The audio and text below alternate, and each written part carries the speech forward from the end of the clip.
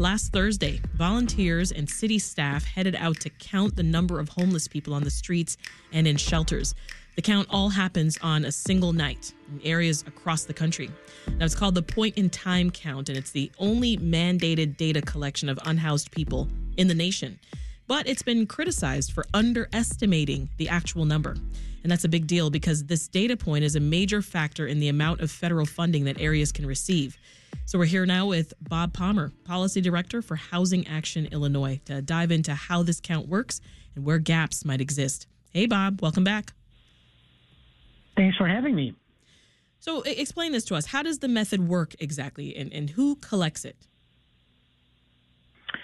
Well, as you said, the point-in-time count is federally mandated for all the recipients of federal funding to prevent and end homelessness, and that funding is distributed by continuum of care networks, which are service providers, usually partnering with local governments to provide the services in their community. And in Chicago, we have a continuum of care network that covers the city. Illinois actually has 19 continuum of care networks. You know, way down in southern Illinois, it covers 26 counties, but in Chicago, it's just within the city limits. So essentially, they mandate that on one night a year, that the continuum of care network, generally working with their staff, but also volunteers they can recruit, go out and count everyone they can find who's literally on the street or who's in a shelter, which is more or less the federal definition of what it means to be homeless. But there's many other people who would also be homeless under different definitions, like being doubled up with someone, sharing an apartment, or some other type of temporary living situation. Again, this is just a count also on one night. It's not covering everyone who's homeless throughout the course of the year. Yeah. And is there a difference in how it's done in rural areas versus urban areas? There are differences, and there's different challenges, urban versus rural, but it's really the same process. You have to go out and just personally identify people, try and talk to them, and ask their situation, and report the results to the federal government. And it is one of the factors. It's not the only factor, but it is an important factor in determining how much these different continuum of care networks get each year in federal funding. Mm-hmm. So talk about where the point falls short. Like, from your perspective, Bob, who's getting left out?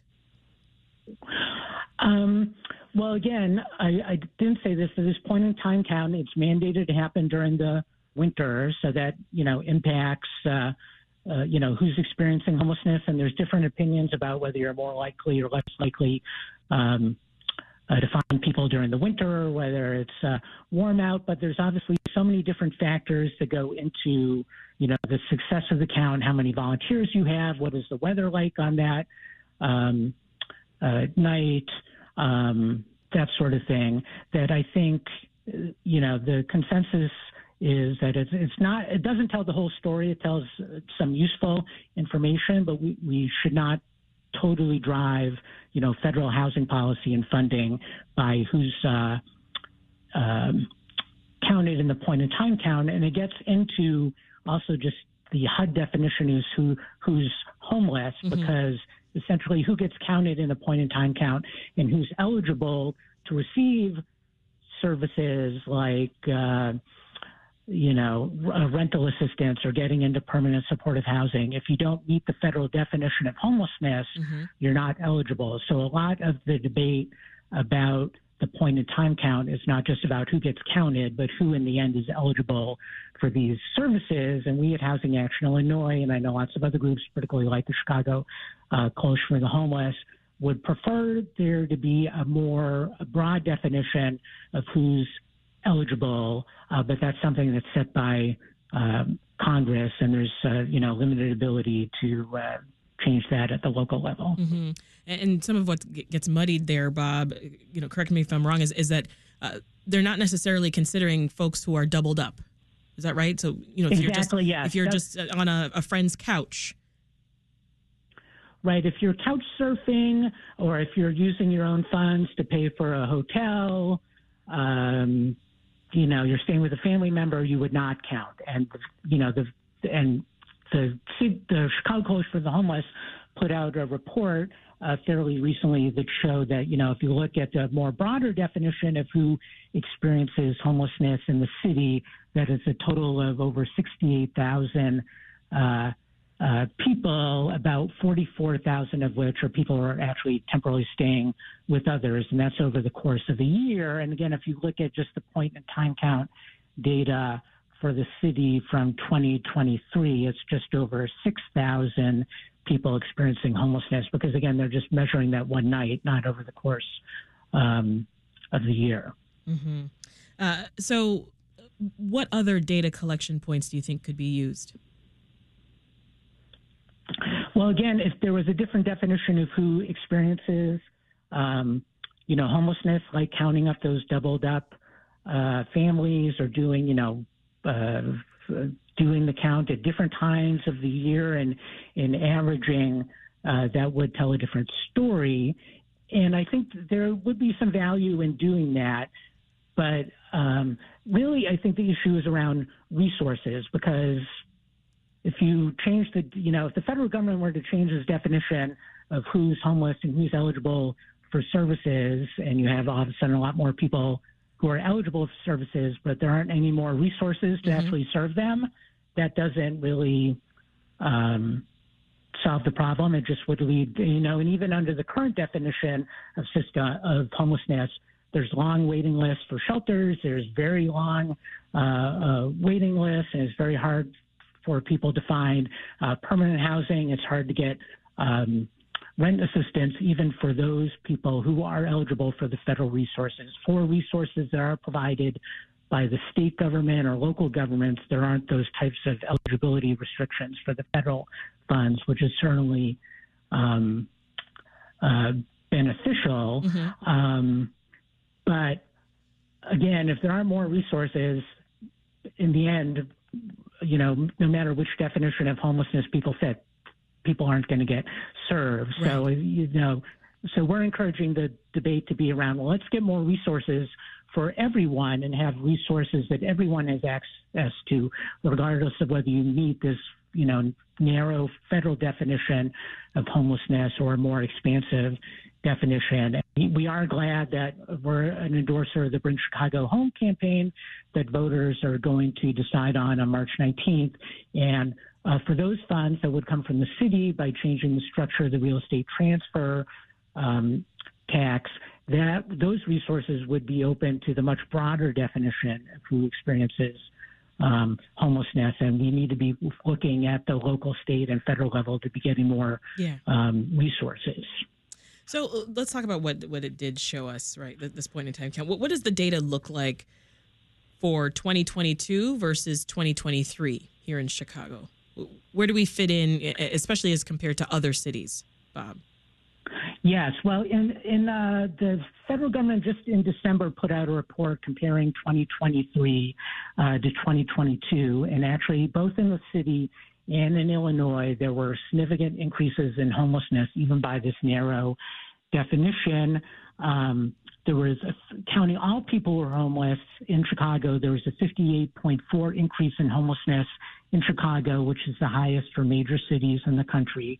For family homelessness, there was an 83% increase just over that 1 year, which was the second highest for all major cities in the country. The state of Illinois as a whole had the fifth highest state increase in family homelessness, about 36%, and it had the third highest state increase in unaccompanied youth homelessness at about 58%. And this point in time count that happened in 2023 was in January, so it really happened before the new surge or new significant increase in people who were new arrivals seeking asylum came to primarily to Chicago and other places in Illinois. So that's not even reflected in that data. Right. And so, had it been reflected, how would that change the accuracy of things? Well, certainly if they had done it later in the year, the numbers would have been significantly larger. And again, as you said at the beginning, in Chicago and elsewhere in Illinois and all around the country, the point in time count just happened. And unfortunately, because of, the data reporting requirements and the bureaucracy, it'll be a while before we actually have the data on the 2024 point in time count. But they are counting everyone, and so I expect the numbers again to be show significant increases, maybe, perhaps even greater than those specific data points I just quoted you. Right. In all likelihood, yes, significantly higher. Something else that struck me, Bob, was nearly 70% of non-asylum seekers that were counted in 2023 were Black, and 62% identified as male.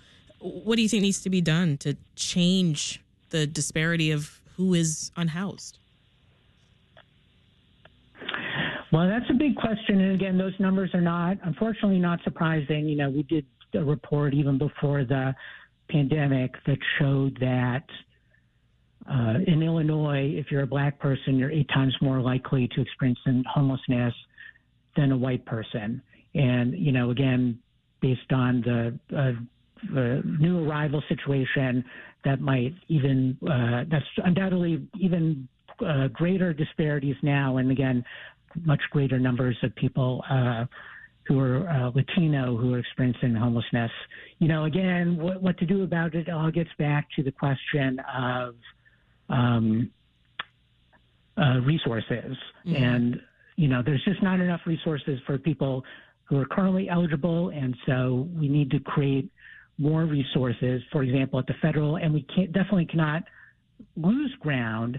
For example, the federal government, Congress is still working on finalizing the budget for the current fiscal year, which is way overdue. One of the ways that people end their homelessness is getting a housing choice voucher. There's in both the federal and House budget that's currently being debated. There's a very good chance that we're actually going to lose some housing choice vouchers around the country and in Illinois. In Illinois, there's about funding for about 115,000 vouchers. If the House budget were to go into effect, we might lose over the next year about 5,000 of those vouchers, which means we would go backwards. Governor Pritzker is going to be releasing his budget proposal for next year later in February. We need to have significant increases for everyone. The long-standing population of people who are homeless or have housing instability, along with the new arrivals. We need significant new funding in Governor Pritzker's proposed budget, and we need to continue to be looking to the, Johnson administration to commit new resources. Yeah. I mean, and as we talk about resources, right? I mean, are migrants eligible for those resources? Migrants are not eligible for many of the federal permanent housing resources, but there's generally not restrictions on, going to an emergency shelter and that sort of thing. And I would say, again, for the Bring Chicago Home campaign, we strongly support that. That is definitely more focused on creating permanent housing resources, because we realize that we just, obviously everyone needs to have access to shelter, but at the same time, really what we need in the long term is to be creating more permanent housing resources. And, the goal is not just to open up enough shelters so everyone can get into the shelter. The goal is to make sure that everyone has access to a permanent place to live. We'll leave it there for now. That's Bob Palmer, Policy Director for Housing Action Illinois. Thanks, Bob. Thank you.